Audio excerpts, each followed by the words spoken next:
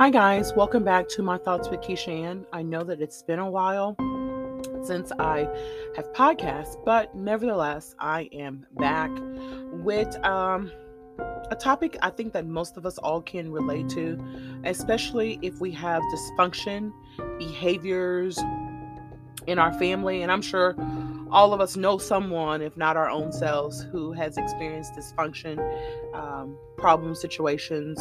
But today, if I was going to give a name to my topic, I will no longer put a band aid on what is broken. And when I say that from a place of growing up, being an adult, having my own family, and I had to tell myself that I'm not going to chase anyone for their love, or I'm not going to chase anyone for their acceptance. That I had to come to grips of who I am, what my purpose is, what my destiny is, and to understand that I have feelings too. And a lot of times people will take you for granted, and or they will only call you or reach out to you when they need something. They never know whether or not if you're going through something or you could be dealing with something. And I say this often, all the time, that people need to check on the strong ones too, because even strong people have a moment where they break. And we got to get to the place where we start recognizing certain patterns that we have seen over the years, growing up, in our teenager years, in our adult years. And I often say, we don't wake up in the morning and say and decide that we're going to do this, X, Y, and Z. There's a reason or root to why people behave the way they behave. If you haven't heard this saying, but keep on living, you don't believe fat meat is greasy. I never really understood what that meant until I got older and started having my own family.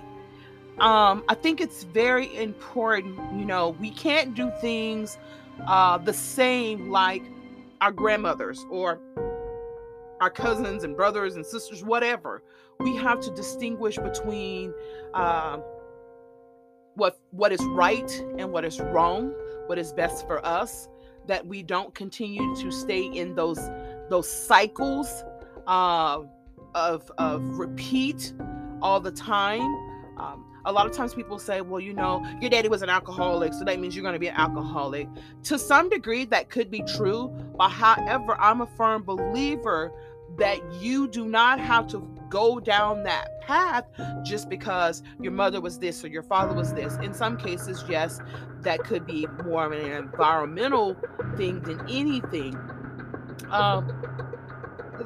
And of course, if you want to throw genetics in there, that could have a factor as well. But I believe that we have to get to the place that we start to accept that we don't have to no longer accept being mistreated, that we don't have to chase other people for their love.